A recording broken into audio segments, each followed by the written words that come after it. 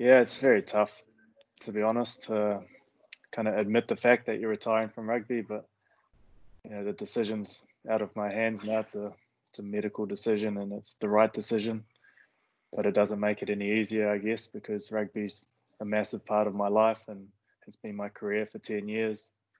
That's the reason Laura and myself moved over to Ireland, literally the other side of the world. So it's a sad time, but I'm also very happy, and I know I've been privileged to have played for 10 years professional rugby, and I'm very grateful for all the experiences that I've had and the friendships, the relationships that I've made over my time. So yeah, look, it's a pretty happy time as well because I can celebrate my career now and look forward to moving on. Yeah, that's right. I mean, rugby is such a small part of life when you look at it, kind of from the helicopter view, I guess.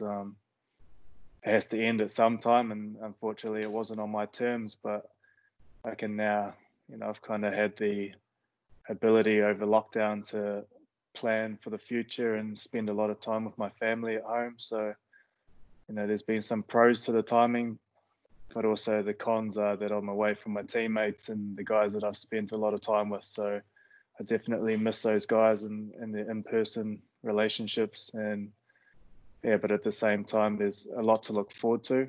It just might require a bit of patience until we find out what that is and when it can happen.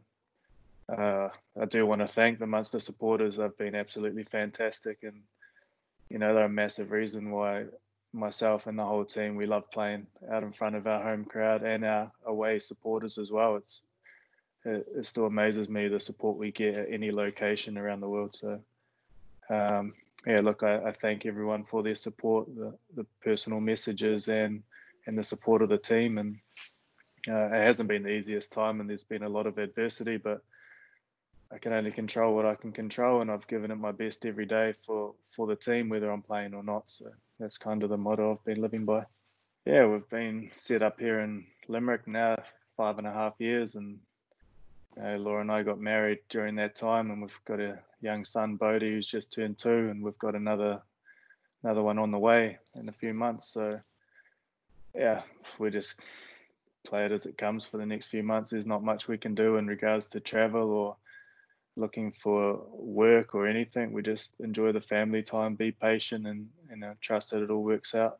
We plan on being around for the next few months, and we're all wishing the absolute best for the sport, but obviously the health of our people in Ireland at the moment is number one priority. And once that gets sorted, we look at getting back to playing rugby, which I'd love to be around to go watch a game as a spectator.